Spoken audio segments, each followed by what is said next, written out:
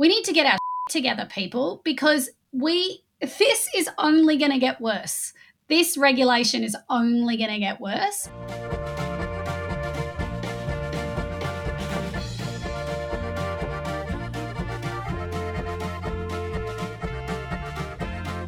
Welcome to episode 417 of Brews News Week, recorded today, Thursday, the 4th of May, 2023. I'm Sabrina Coons, and I'm joined by my regular co-host, Ian Watson. Hey, Ian. Hey, Sabrina. How are you?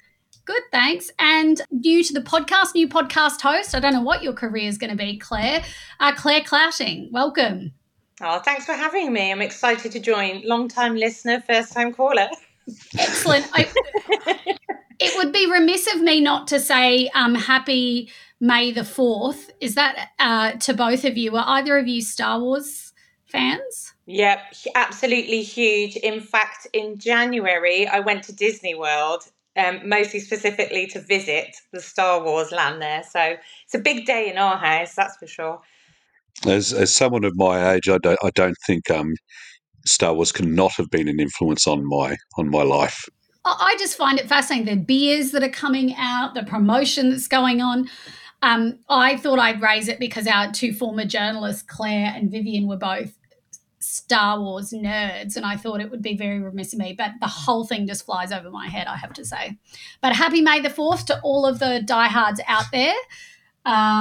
We didn't forget you. So we'll crack in. There's quite a bit of news, the substantial news of the week, I guess. Lion ends bevy, rebrands as Little Creatures. Lion has continued its... Oh, this sounds a bit harsh. Lion has continued to cull its regional craft brands, announcing that it is ceasing production of its Bevy branded beers. The company will rebadge Bevy's Camfield Hotel home as a Little Creatures microbrewery. Bevy was launched as a joint venture between Lion and the owners of the Camfield when it opened in the shadow of Perth's Optus Stadium in 2018. Lion trumpeted Bevy as a chance to write another chapter in Western Australia, reintroducing a local brewery on the banks of the Swan River after it closed Swan in 2012. However, this move was also in response to Lion losing out to Gage Roads on the porridge rights at Perth's Optus Stadium and the inroads made by Western Australian craft brands. The decision to end the Bevy brand follows the announcement in March that Lion was closing Tiny Mountain and amidst a review of the company's craft portfolio and strategy following its purchase of Stone & Wood in 2021. So, the feedback on this online was fairly mixed, but also if anyone's sort of a real industry watcher, people didn't sound all that surprised. No, I think this makes total sense to me as somebody from WA. And if anything, I think it just feeds into keeping Creatures front and centre of, beer in WA. It makes a lot of sense to me. And I'm actually really excited to go there and see what it looks like after the rebrand. And I know the brewer, Mel Dennis. I'm really excited to see what she does as well. I think it's a good thing, personally. Yeah, it's something that from being a Queenslander and actually having never been to Western Australia, hard to get a full perspective on. But just looking at it and thinking there, it would make sense for Creatures to be front and centre. And I'm not sure, Claire, where exactly is the stadium in relationship to Perth itself? Is this something inner, like how we have Lang Park here in Brisbane, or is this something that's on the outer part of Perth? No, it's pretty central. It's very close to the CBD. And the Camfield is really, really close to the stadium. It's less than a couple of minutes walk. It's really there in the shadow of it. So it does have really good traffic as well, in that a lot of people will go and have their beers there and then hop over to the stadium.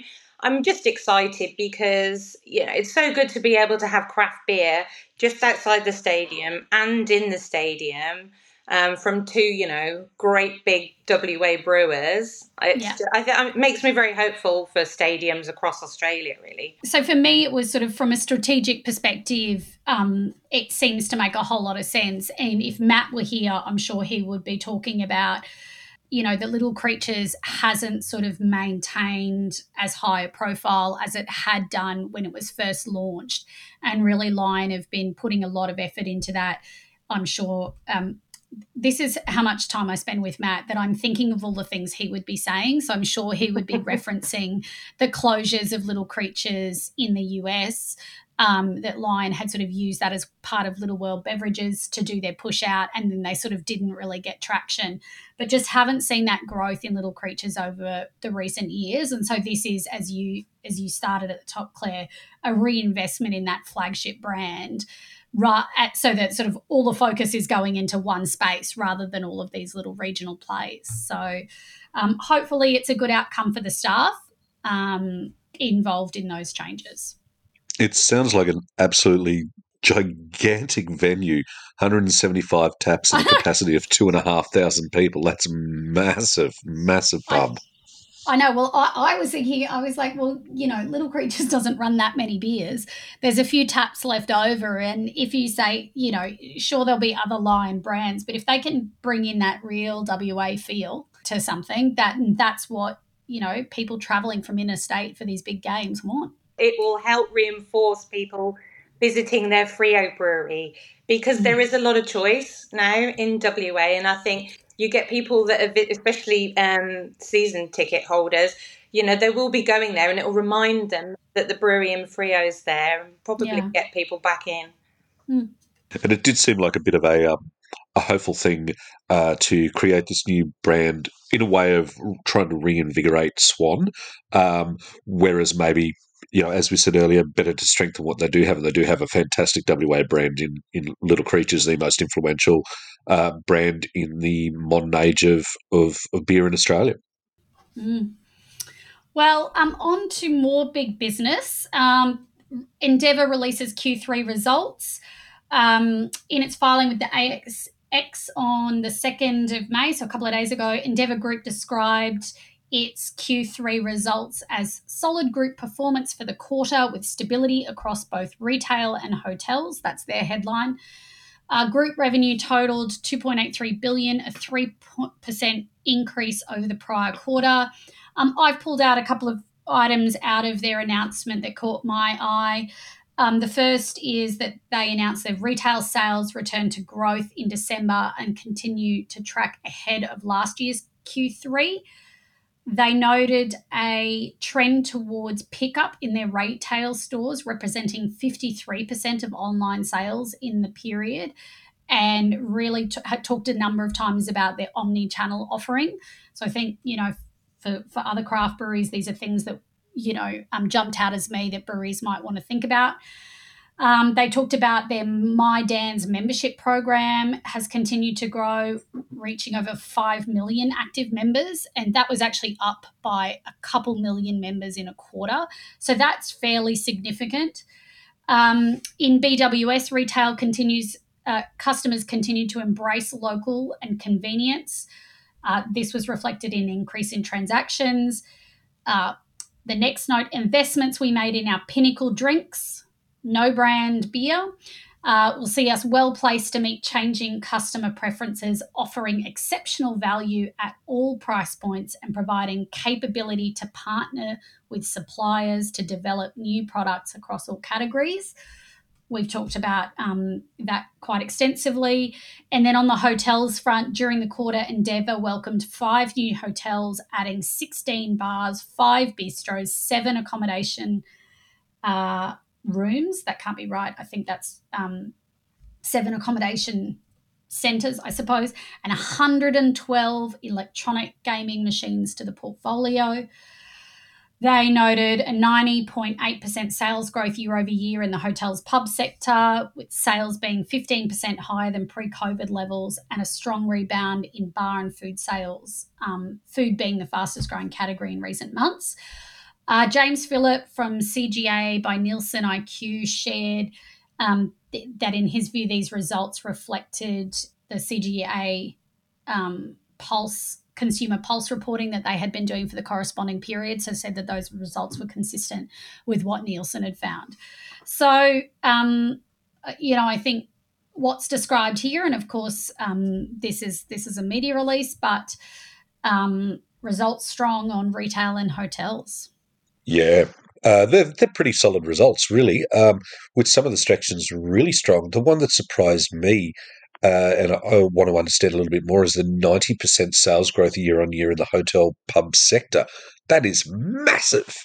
Yeah, but I think it's reflective of the prior year still was seeing COVID impacts. So it's not, so it might be 90% on the prior corresponding period over the whole of the group, but is not necessarily reflective of where it was up to years earlier. Yeah, that'd be the Yeah. better comparison. We were really free from restrictions by early last year. However, the public attitude to it was the differentiator there. So the start of last year was quite slow, not because of government restrictions, but because everyone was a little bit too scared to go out. Yeah. And 5 million active users Yeah. in the My Dan's membership. That is extraordinary. What's Australia's population? 25 million. So 20% of Australians, including those under the 18, if you count that in, are members of My Dan's. And I couldn't get over, like, I don't know what constitutes active. So, for example, I never shop at Dan Murphy's, but I had a friend's birthday, so I could get the 10% off. So I signed up when I was there because I was buying, 20 bottles of wine or something. And then now I don't look at it because I received the newsletter. Am I an active subscriber? So I don't know how they constitute active. But to your point, that number is absolutely massive. And because it's grown so significantly between the last quarter and this quarter, my thoughts were straight away to, like, the economic environment and people looking for cheap, and Matt's going to kill me, cheap booze. That's straight away where my head went, which is now everybody's like, where can I get a deal? This was the one bit that I picked out straight away, and I think you're absolutely right there. I get the regular emails from Dan Murphy's, and I think they're doing something that maybe a lot of the other retail alcohol outlets aren't doing, is people have got their eyes out for bargains now. Interest rates going up, times getting tough, and they're making it easy by sending it to your inbox and telling you, what you can get within your budget. So I think it's really playing into that. I'm going to be interested to see how some of the other retailers sort of start to engage with the consumers, particularly around deals and things. I certainly have noticed an increase.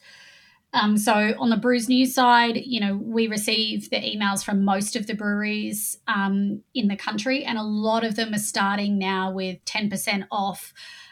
Join a subscription, get a discount. The challenge, of course, is, I don't want to pick this topic up again for the 60th week in a row, but My Dan's can only drive down the price so low. But the people who, of all of the suppliers, because they have a lowest price guarantee, at some point, breweries can't afford to take 10% off the top because there is no 10%. So understanding the economic environment is really difficult. And Dan's have positioned themselves as essentially lowest price guarantee. But for the suppliers supplying in to Endeavour, that price guarantee might mean zero margin for the people who make the product because all of the elements in the supply chain have gone up. Well, and it's a very interesting sort of. I know you guys talked about the vertically integrated products last week. It can play to the strength for their own products if you're putting pressure on all the other suppliers and producers. So I think that there's a couple of interesting sides to that. That's not just the pressure that's on the producers. Yeah, absolutely. The also in line with that, it's saying that store pickup is now 53% of Yeah. online sales. So that probably goes in, Sabrina, to what you said about people bargain hunting, and then doing pickup is possibly a way of even keeping that down a little bit lower, or maybe people are just really wanting that convenience. But that's pretty strong. I would not have guessed that it was 53% of their of their online sales.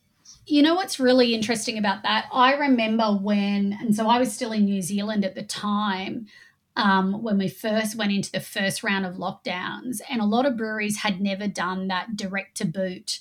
sort of you can buy from us, but it required that no contact provision of alcohol. So a lot of it was literally drive up, we'll put it in your boot, we won't engage with you. And that saw such a huge traffic that a lot of breweries kept that offering afterwards because consumers decided they wanted, that they would, as you said, Ian, buy 3 cases and drive there once, pay nothing on shipping, and get it put in their car and drive off. And so that was an offering that in New Zealand really kicked up, and breweries had never done it before. Like direct suppliers had never done that kind of sort of pick-up piece, and then had to as a result of COVID. And it would be interesting to see whether this signals something to breweries about an offering that they can continue. So if they are offering online sales, continuing to offer online sales, do they continue to offer a pickup option between certain hours to sort of make it as attractive as going to, Dan's? Yeah. And again, I'm starting to sound like some sort of socialist lefty, but I'm not saying this isn't great business for Endeavour, but if Endeavour are getting record profits and our breweries are shuttering because they can't make beer for the cost of making beer, we have a structural economic problem that is not going to be solved in the next couple of years. That is making it really tough for small businesses or medium businesses who had planned on growth. Yeah, that's a tougher thing to take than breweries suffering because there just aren't the sales out there in the world, or that no one wants the product. People want the product, but then you can't do it at a way that a brewery can survive. That's sad. Yeah. It's very similar to, what I think we've seen happen in our food industry, and it is a worry to me because you start to lose that brand loyalty. So, over 60% of what's in a person's trolley in the supermarket is things they've purchased because they're on special. And so you might buy, I come from chips. So one week you're buying Smiths and the next week you're buying Finns. And so there's no brand loyalty there. And I worry that is the way that beer will go, and that people will literally be buying whatever's on the special cycle. And that will potentially hurt breweries in the long term. That's where we need, and we'll probably get to this later. There is a good carryover to that from this week's Beer as a Conversation.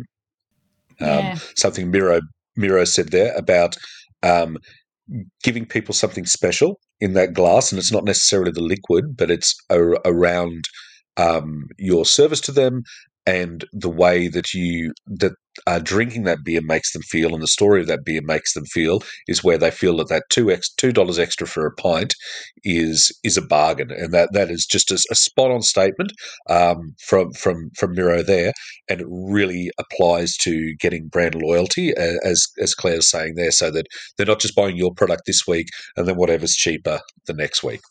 It's and I'm sure we'll loop back to this in the lead up to BrewCon, but we're getting to marketing, but sort of truth in labeling, clearly independent, all of those items, where it's made,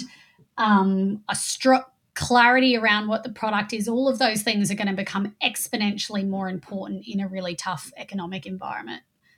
So the headline, next piece of news, ABAC has released alcohol beverages advertising code. The scheme have released what they describe as the toughest ever alcohol marketing code into Australia. And that was released last week, I think. They have said that changes to strengthen the code have been made after an extensive 15-month public consultation process, consideration of a wide range of submissions from government, health organisations and industry, and community input. We had announced that this code change was coming, but hadn't seen the full text of what was in it. When we posted this article, I should say, a couple of folks have asked, where can I get what the changes were? If you work in anything associated with marketing, sales, if you're a business owner, I encourage you to read the full report. It's 30 pages, but it is actually, I thought, very clear and very comprehensive. There will be a webinar hosted by ABAC Chair on the 13th of June, so you can sign up to that, and I suspect there is a Q&A opportunity there. So if you are directly involved in this, that is going to be your number one best opportunity to get feedback specifically. I've pulled out, they've noted a bunch of key changes, increasing the percentage of adult viewers required before alcohol advertising is permitted, expanding the definition of strong and evident appeal to minors, expanding restrictions on the direct marketing of alcohol, tighter restrictions on what is meant by responsible and moderate alcohol consumption, following concerns raised by COVID, clarifying that suggesting consumption of alcohol offers a therapeutic benefit is prohibited, and that has been expanded to clarify that this includes health or mental health benefits, and it is not permissible to suggest that alcohol overcomes problems or adversity. The code has been extended to cover the marketing of alcohol alternatives, i.e., products styled as beer, wine, or spirits, but with an ABV of less than 0.5%. So they are fairly extensive increases in what comes under the code. FAIR, the Foundation for Alcohol Research and Education, sent a newsletter to their members within sort of hours of this coming out, essentially advising that FAIR had declined to participate in the review of the code because they did not consider that a body that was self-regulated, in quotes, was appropriate. I just sort of pulled out a few things from the report itself, and maybe I'll rattle those off first. But one of the areas that I thought was really interesting is it is a quasi-regulated body. So we talk about it being self-regulation. It's from the alcohol industry. It is primarily funded by the alcohol industry. But there is a government-appointed health expert that sits on the panel, the adjudication panel, for ABAC. And that is someone that is independent of the alcohol industry and is recommended by government. So there is government involvement in and a health perspective that goes into the evaluation of all of the decisions. So to say that it is not as robust as government, I think is not quite as truthful as it seems on the front if you don't really dig into the makeup. The other thing I wanted to note is that in the report, it highlights how many submissions were received on a review. So this is a significant change to us. 26 submissions were received by ABAC, 11 from health organisations, and 10 from the alcohol industry companies or associations. I want to say this in the most positive and uplifting way and not sound like a teacher who is scolding, but the anti-alcohol lobby put in more submissions against this, and 40 plus health organisations declined to participate, stating that they didn't think it was an appropriate body at all. And they received 10 submissions from alcohol bodies. We have 700 breweries and brands, breweries. That doesn't include spirits and wine. And we managed collectively to put in 10 submissions. We need to get our together, people, because this is only going to get worse. This regulation is only going to get worse. And when there is an opportunity to participate, we have to participate. So that's my sort of ragey piece about this. But Claire, you were mentioning off mic that sort of relevant to where could this code be going next. But you were sort of saying, I don't think it is the strongest code in the world.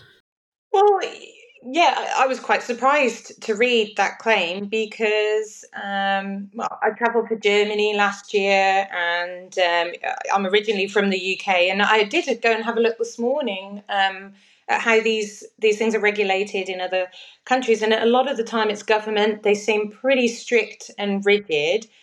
That just really surprised me that they claim to be one of the globally strongest standards. And I 100% echo what you say, Sabrina. I think if we don't step up and take responsibility as an industry now, we're just going to end up going down that road, and it's going to be really difficult then to negotiate. Well, it'd be like shutting the door after the horse has bolted. So it's disappointing, if we didn't, as an industry, come to the party enough. And I'm sure the IBA made a submission, and I'm sure the Brewers Association made a submission, and so 10. But there are a number of medium to large independent breweries. And I think if you have a marketing department that is engaged in this all the time, this should be front and center of what they're doing. And the fact that there was sort of the opportunity to write a submission, copy a submission from the IBA and send it in separately, or participate in any way, I'm not suggesting it's not hard and that there aren't a million things that small breweries are doing. But there are a number of medium-sized breweries that employ a whole host of people in various departments that could have been charged with responsibility for this. And I just think, I realise that it's voluntary code. Most people are not signatories to it. We've seen some responses that say thanks, but no thanks. But the alternative is not going to be less regulation. The alternative is only going to be more regulation. Yeah, it is disappointing that there hasn't been more submission. And in fair play too, that's not just the 600-700 No, breweries and brewing exactly. companies. There's also a hell of a lot of wineries and spirits companies around. And basically, I think that probably if you've got a company where you've got more than one person full time in the marketing department, you've got time for someone to have read over this and to have formed an opinion on it. And not everyone is going to then want to submit on that, but just surprised that there weren't more. I am also slightly surprised and disappointed with the 40 signatories to FAIR that say they weren't even going to participate. So they're engaged enough to say that this exists and knowledge exists, but they're not, and to say, well, we can't participate in it because it's just not good enough. Well, the only way it's going to be good enough is if you participate in it, FAIR and associated companies. The same as I say when people complain about any organisation, if you're not participating in it, you have no right to complain about it. So FAIR, just as much as us, as we should be engaged in it to make sure it's good and doing its job, they should be in it too, or they can't really complain. And I'm just as stroppy on that, because that is just like a freaking little child in saying, well, it's just not good enough. My bat, my ball, I'm running away. Well, So tell us how it's interestingly, not good enough. Tell us how it can be better, so that we, as the alcohol industry, if this is in part run by us, so that we can make it better, because we do want to be a responsible alcohol industry. So we need your input as well as those of our own members. and I think, Rant over. well said. Well, see, welcome to the party, Ian. It's hard, isn't it? Once you're on a roll, you're on a roll. I think, and this is why I encourage everyone to read the text of the report itself, because the report itself was very balanced on that fact and said, look, you're raising questions of governance of the scheme itself. That is not the purpose of this review. You need to submit those elsewhere. We're going to focus on the substantive points raised in the submissions, and we're going to address those precisely because of the point you raised. So I actually thought the text of the report was very thoughtful and balanced. I will make a couple of other observations, one of which is throughout the report you say the rationale given for strengthening some of these areas that ABAC say, look, we might have adjudicated towards something because we use this phrase spirit and intent, and we need to keep those phrases in this scheme to enable us to move with the times rather than being able to review the text of the scheme like every year. We need to be able to sort of move with the spirit and the intent of the scheme, and they use non-alcoholic products as an example of that. But throughout the report, the rationale given for strengthening some of these pillars was given the number of new entrants to the alcohol industry. And the scheme was last updated in 2017. And I think, we would all agree there's, even just if we take the brewing side, a significant number of small new entrants to the brewing scene anyway, which we can speak to. And that FAIR are really highlighting that maybe if you have a marketing department, if you've been in the industry for a while, you're more likely to err on making decisions that are in the spirit and intent of where ABAC are going more consistently. So where there's grey, you're going to err on the side of caution. But because there are so many new entrants, we are no longer confident that all of those new entrants are going to err on the side of caution. And so we're now going to make it black and white. We're now going to say, actually, this is the rule. So I just thought that was a really interesting reason for some of the decision, backing up some of the reasons they made the decisions. I do think that the alcohol industry has changed quite a bit as well since that time. We've seen a lot more RTDs, seltzers, and products which could potentially really come a cropper with some of these standards. So I do see it from that perspective, because I do think it's a different landscape from when it was originally conceived. And I think the other big piece for me, there's a couple of others, that this piece around no health claims. So what's really interesting about that is, and I think I've talked about it last week, but I'm increasingly advertised in places I wouldn't expect to, 0% alcohol, low carb alcohol, so on and so forth. I was actually reading some academic research the other day that said that there were findings that said actually low carb, so alcohol, specifically it was beer actually, but beer with other health related claims actually didn't have a less impact on your ability to get drunk, for want of a better word, than other products, than full strength beer. So this code is going to come at a time when the FSANZ, the Food Alcohol Standards, is still looking at energy labelling and other claims in relation to food standard labelling. So it's really interesting that ABAC, having received input, have come out and basically said you can't market your product as good for health.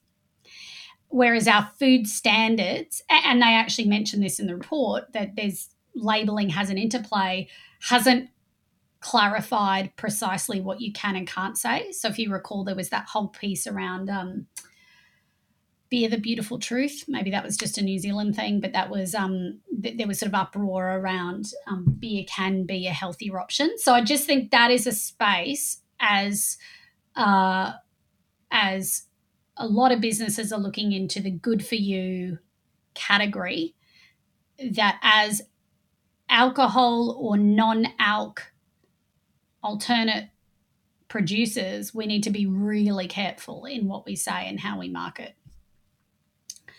So that was a fascinating interplay to me. That's going to be huge because, as they say, they haven't got their arms around it. As an industry, we haven't got our arms around it. But the code is going to regulate even non-alcs that are described as beer, wine, or spirits.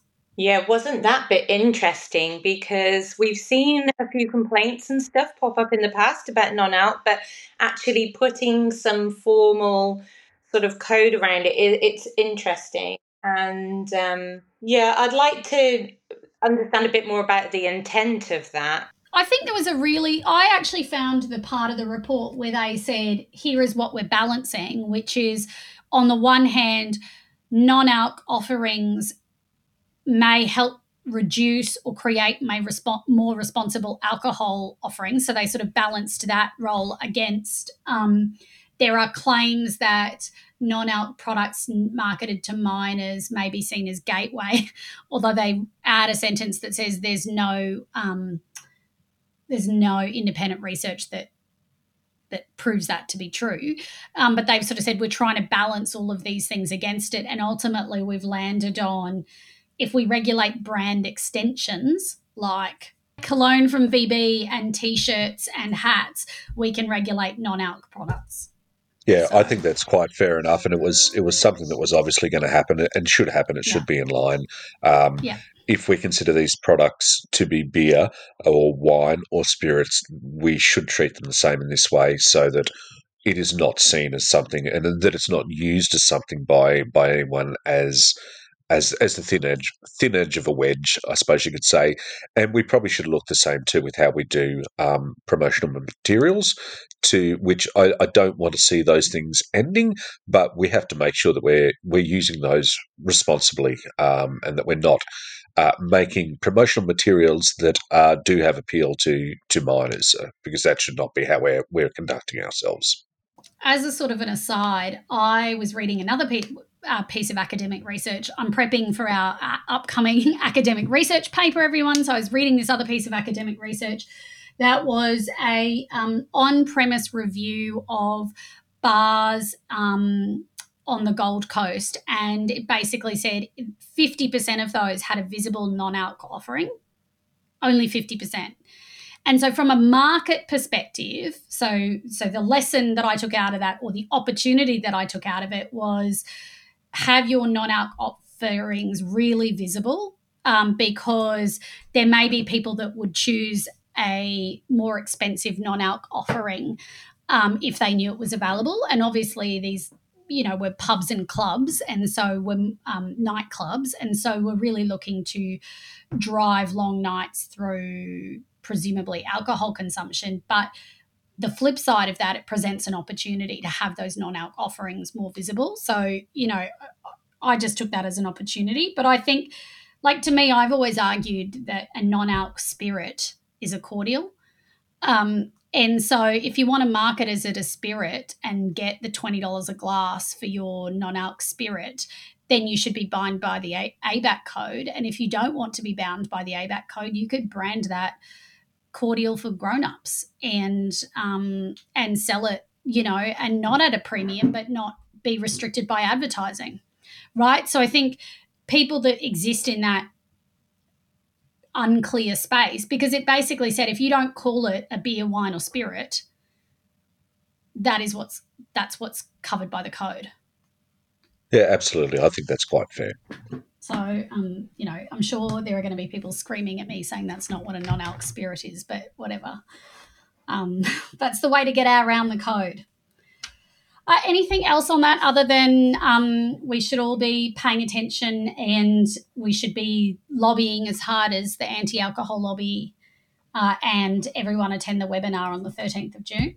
So say you were coming up with you wanted to change your labels because of the new ABAC, which is being implemented from the 1st of August. Is there anyone that you think you might call? Yeah, I think there is, Sabrina.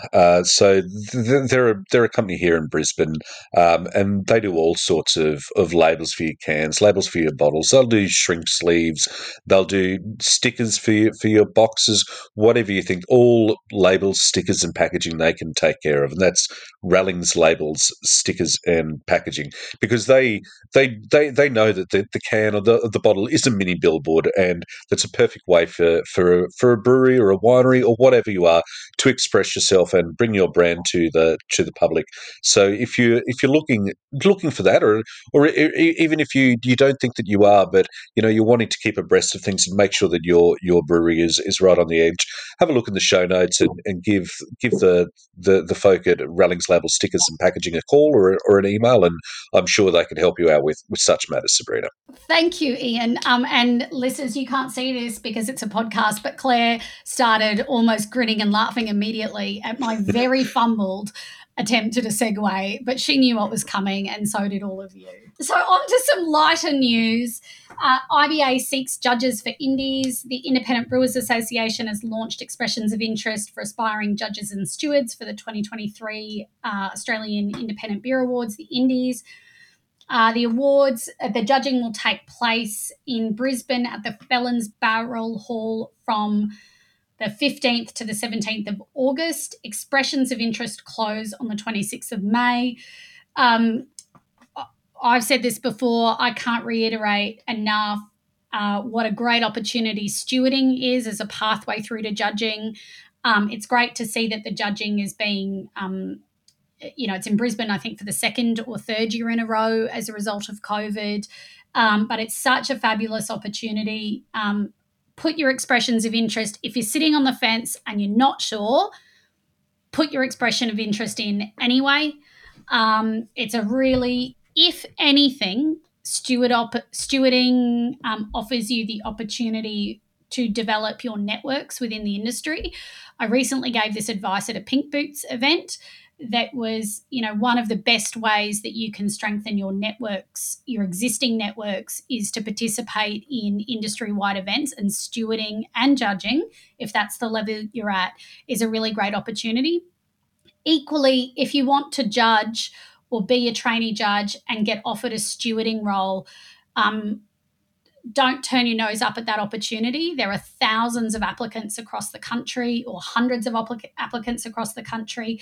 And if you steward and tick all of the boxes, you're more likely to be invited up to that next level of opportunity. So if you think it is below you, and decline it, you may never receive the offer that you want in the future. So you really need to get in boots on the ground. And I think even when it comes to strategy for entry, you will learn a lot in the stewarding process. So just encourage everybody to go through that. Justin Fox, in a separate announcement, the IBA said that Justin Fox has been appointed as the chief judge this year, which I'm sure everybody in the industry thinks is fabulous. And then, Claire, you were part of the IBA working group that was responsible for taking a look at the rules and the classes for this year's competition, and there's been a whole bunch of changes. Yes, yeah, there has. There'll be more details released soon.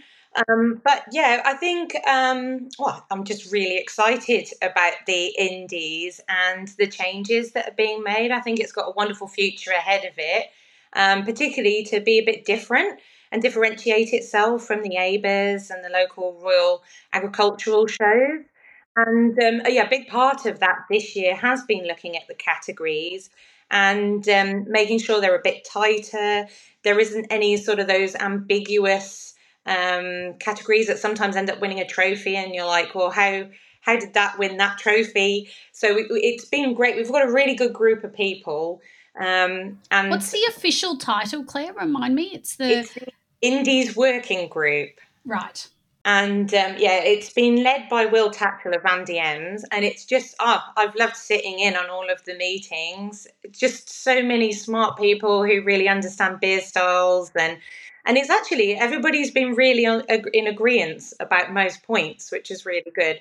So we feel like we're moving in the right direction with a lot of the new categories, particularly around things like separating out, English and British styles from European, and making sure things are judged in a way that we think is more conducive to fairness. And yeah, I think it'll be a better experience for the judges as well. Am I right in saying that there was an Australian IPA added this year as a nod to IPAs that have just Australian hops in them? That's definitely been a point of discussion, and there's going to be some clarification and approval on that front. And so, yeah, a lot of the discussion's been around Australian. What does New World mean these days? Yeah. How do you fit in New Zealand in terms of, I know that the Brewers Association recognised New Zealand as a category. Claire, that is one of my crowning achievements for the Brewers Guild. That was... yeah, that was one of my crowning achievements. I really wanted that, and now we get it. Now it's in all of the competitions internationally, and I'm like, yeah. Anyway. That's wonderful, and I think it's given us a lot of pause for thought when it came to Australian and Australian styles. And I think we're also recognising that we've gotten to a point now where there are old world styles, even in the pale ale and American IPA, for example. It's not one of the new cutting edge styles anymore. And so making sure that things are framed appropriately to get the best outcome for everybody. Cool. I spent a long time on beer competitions and classes and categories, and it's I think the outcome is you can cut it any which way you want, right? And so it's just about what is best for this competition and the Australian marketplace, right? So it's fascinating. Moving on to in other news, Ian, you've already mentioned, but Matt had a great chat with Miro Bellini, who's the head of marketing for Moondog. So that was a really great chat, and Matt describes him in his notes as perhaps arguably the most passionate advocate for craft beer in the country. And I thought that was quite a glowing reference when it comes from Matt. Yeah, Miro is very, very passionate. I've known him for, I don't know, 13 or 14 years. Very passionate. It was very great at beer service. And I've a lot of respect for him in there. And when I first met him, was in Melbourne. I was down there with Sean Sherlock, I was working with at the time, and he introduced me to Miro. And after we walked away from the bar that day, he said, "What do you think of Miro?" And I was like, "Mate, he's fantastic. How great's the service from him?" And he went, "Yep, I knew you'd approve." He's very, very passionate, very knowledgeable guy, and it's a really good listen. The whole conversation takes some good twists and turns, and you get to hear Matt and Miro bouncing off each other. I would love to have been sitting down with the pair of them for a beer to have seen how that, just to listen and see how that conversation could have continued on more. Yeah, a great listen. Fab. I'm just going to give a shout out to Spark Brewing, who released a Brew Pro article for us, but it's a checklist for lab equipment. And it's actually quite a long checklist, but it's also super practical. So I know that when I was with the Brewers Guild, I was trying to create a procedure document that was a high level process for small craft breweries, an end to end process that really stepped out, do X, do B, test X, and nobody could give me an end to end process. And so I think as a really practical tool, if you're a small brewery or considering opening a brewery and you don't have a lab, this really breaks it down. So I'd just say I thought it was quite useful. It seems a bit obvious, but I think this is your space, Claire, but I quite liked just something that was as basic as here's a checklist. Have you got it? It's absolutely perfect. And this is a good point for me to spruik Beera, because if you have got a laboratory or you're thinking about putting a laboratory in, you can test that all your equipment and testing is going well by joining Beera, our laboratory proficiency program. Very reasonable. And the other thing, which goes nicely hand in hand with this, is that all of our members get 20% off their ASBC memberships, which is where you get all your methods for the lab.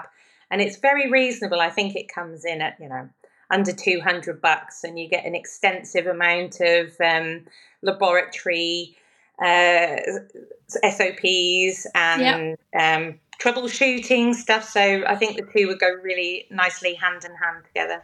Great. Yeah, I'll put a second in for Beer on that. That's a great initiative. It lets you test your equipment. It lets you test your procedures. It lets you see whether things are deviating over time with your measurements, which is otherwise difficult to do. You can team up with another brewery and see, but what happens if you're really out and it's because both of you are out and neither of you have it right? Well, this is a way that you can calibrate yourself and see how that's going. And that Bira, am I right, Claire? It goes. There's all different levels of testing. So even if you've got a very, very basic lab, or if you've got something where you can test more advanced compounds, there is something in there for everyone, from testing gravity through to testing total sulfur and VDK. Absolutely. You can do as little or as much as you want. You can even calculate alcohol if you want. But yeah, you could just do gravity. But we've got everything and anything. We've got CO2 impact, IBUs, color. So it is great, and it's extremely affordable. We're still keeping it under $200, which basically just covers the cost of the beer and our shipping. The rest of us will do it voluntarily. So yeah, check it out. beera.org.au. I really love, Claire, that every time you're given the opportunity with a mic so far, both in your beer as a conversation and here today, you've managed to find a way to talk about Beera. And so I think, but it's part of the same reason that I brought up this Brew Pro from Spark, is that I think sometimes for small breweries, they can feel alone in trying to figure it out. And so breaking it down and making it really simple, and then having an entity like Beera to say, okay, I've done what I think I need to do, let me check, is a really great way to kick off that, quality production side. So, right, I'm conscious of the time. I've got a couple of more in other news, but we're going to start with the first one, which was an announcement from Young Henrys and Solatel join forces to raise funds for farmers for climate change. And in response to Brews News posting that announcement from Young Henrys, We received our first ever speak pipe / voicemail. Thank you, Steve Brockman. So I'm going to play that now, and then we can comment back on it. G'day guys, it's Steve Brockman down here in Adelaide. I just thought I'd use this record to voicemail function that's on the Brews News website to say awesome congratulations to Young Henrys for their support of the Farmers for Climate Action. It was a nice article to read on Brews News this week. They've obviously been kicking a lot of goals with their B Corp certification and stuff, but I'm really stoked for this initiative because Steph and myself do a little bit of work for the Farmers for Climate Action down here on the Fleurieu Peninsula, and it's really important to see a brewery such as Young Henrys get behind the cause. For those who don't know, Farmers for Climate Action is a network of about 8,000 farmers from 500,000 acre grazing properties all the way down to sub 100 acre properties like we have in the Adelaide Hills. It's also backed up by about 35,000 Australians that are passionate about the cause. And the network exists basically to make sure that farmers that are talking sense about climate change are heard by the media, by policymakers in Canberra, and then also by the general Australian public. So if you're a listener in New South Wales, please go grab a pint from Young Henrys and support the cause. I'd love to see this be a successful drive because beer, after all, is an agricultural product with both hops and barley. And also, if you want to check out stuff about Farmers for Climate Action and what they're up to, check out farmersforclimateaction.org.au. Cheers and good beers, guys. Looking forward to hearing more conversation. Cheers. So, Steve, thank you for using our super awesome voicemail program. It's much nicer to hear from all of you and hear your voice as part of this podcast rather than us just reading out your feedback. And I think basically, it's fairly self-explanatory. Good on Young Henrys. Oh, it's fantastic. Coming from a farming background, I love to see, farmers getting on board with this sort of thing. Well, I think as Steve said, and Matt's made this point before, beer is an agricultural product. We come from an agricultural product. So supporting farmers is something that, whether you're an inner city brewery or a beautiful rural location, it's something that we have a direct relationship with. So well said, Steve. Anyone else would like to leave a message for us on any topic and have that played as part of the podcast, the weekly podcast, I will post the link again into the Radio Brews News group. But yay, thank you. A couple of other announcements, and these sort of maybe separate, but Super Dry Zero launched by Asahi in Australia. So sort of another no-alc play by one of the big breweries. And then secondly, Tui's got a rebrand. I don't know if anybody took the opportunity to look at it online.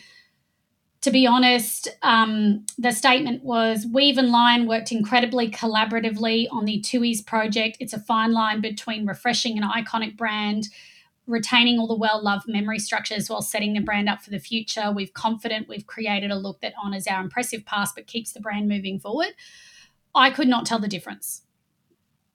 So I maybe don't have Tui's in my house every week. I don't pick it up. I honestly thought it was the same thing. Yeah, I think it was more prominent on the can than the bottle. I saw the bottle first and I thought, well, is that the old one or the new one? Yeah. But the can, I think it looked a little bit more brighter. Updated. I don't know. It just, yep, that's fine. It needed to happen, but I was trying not to be facetious, but I was like, this is where Lion is spending their time right now. This doesn't seem like a good, given everything else that's going on in the business, was this a need to do right now? Or is this representative of the fact that that sector of the market is not going so well for them and so they are doing whatever they can? So I just went sort of all a bit little pessimistic on the rebrand, unfortunately. And then the last comment before we move on to Brewery of the Week, Joe, our producer, had posted into the Radio Brews News Facebook group an AI-generated beer advertisement. And so if you are in the Facebook group or you want to join the Facebook group, you can find it, Radio Brews News, and take a look. It was pretty hilarious. And as one of the someone responded, this is because there are never any beer advertisements with anyone actually drinking beer. So it was sort of a barbecue scene and everybody's standing around and the bottles were inverted. It was all quite frankly, a bit creepy. So I don't think anybody needs to worry just yet about AI taking our jobs. But it was it was really funny, and I think that certainly the topic of AI and the beer industry and both the opportunities and challenges are going to keep coming up. But this was a pretty hilarious example of it not working just yet. I loved it. I thought it was great. I'd love to use that for an ad. Perhaps it goes in with some of the things I just like watching or listening to, etc. I found it was pretty cool. The only thing is that I don't think you could use it because it probably might breach advertising standards because it might imply that you are inebriated. Just from some of the visuals you're getting from it, I'd be questioning my state of mind. But you know what's interesting, Ian? I don't know this. And somebody smarter than me might know this, but I wonder if you can start pre-vetting your ads using AI and the ABAC code. Can you say, dear ChatGPT-4, does this image meet these criteria? That wouldn't Based be a on bad prior adjudications, right? And so you can start sort of, I don't know, but if it's based on prior learning and the adjudications are out there, that wouldn't be a bad idea, and it'd be a start before maybe going and taking it on further from there. Yeah, that's actually there are so many ways you can use ChatGPT, and I keep thinking of new ways every day, and that would certainly be a great first step use, particularly if you're a small operation and you don't have quite the resources. There's a first step. We wouldn't lean on it totally, but it would be another tool that you can use. But anyone out there who has similar musical taste to me, if you haven't watched that ad, watch it and then think of the clip to the Hurdy Gurdy Man by Butthole Surfers, and that's what it reminded me of. I feel like there's a very specific niche group of people who are going to get exactly what you just said. Oh yeah, there'll be Yeah. one of them out there. So, moving from AI to Brewery of the Week, Bluestone Yeast bring us Brewery of the Week, and they can supply pitchers of yeast from 1 litre to 100 litres at greater than 2 billion cells per milliliter. Whether you're after a one-off pitch or looking for weekly, fortnightly, or monthly deliveries of yeast, Bluestone Yeast has got you covered. You can reach them at info@bluestoneyeast.com.au or call Derek on 0385183172 and talk all things yeast. Claire, as our guest, any brewery of the week? Well, it was very hard. In WA, as we know, is full of amazing places. But I'm calling out Rocky Ridge this week. Always love Rocky Ridge. They are, renewable energy, very environmentally minded, which is something that's very important to me. They never cease to amaze us with their beers, so diverse, always interesting. I had the joy of being on the champion flight for the Perth Roll Show last year when they won with their Polski Pivo Pils, I think it was, like a smoked. And the even more exciting news is that they're coming to Perth, so we don't have to travel all the way down to Busso anymore to enjoy their beers. We can go and enjoy them in Duncraig, which is just north of the river in Perth. So they're not giving an actual date yet, but they've actually purchased the venue and are working on it now. So I can't wait to see how that comes along. That's exciting. I mean, it's interesting. We've been asked to provide some data to the WA government for they're working on the craft beer strategy over there. But the number of breweries in planning, in expansion in WA remains significant. Like it remains a significant portion of the total for the country. So, like Blaster are due to open their venue soon, and then that's got is it Fox Friday moving in behind to take over the old premises? Is it Fox Friday from Blaster? So like there's just a lot going on in WA. Yeah. Which reminds me, as the very last shout out today, maybe by the time you've heard this, it's too late, but early bird tickets to the WABA conference being held on the 9th of June. Early bird tickets close today. So if you haven't got one and you want to get one, look forward to seeing you all in WA in June. And with that, and just on an hour, that wraps up another week of news. Your hosts have been me, Sabrina Kunz, and Ian Watson and Claire Clouting. We'll see you back again next week, Claire. Yes, I'd love that. Great. The show is produced and edited by Joe Helder. We thank Rallings Label Stickers and Packaging and Bluestone Yeast for their support in making this episode possible.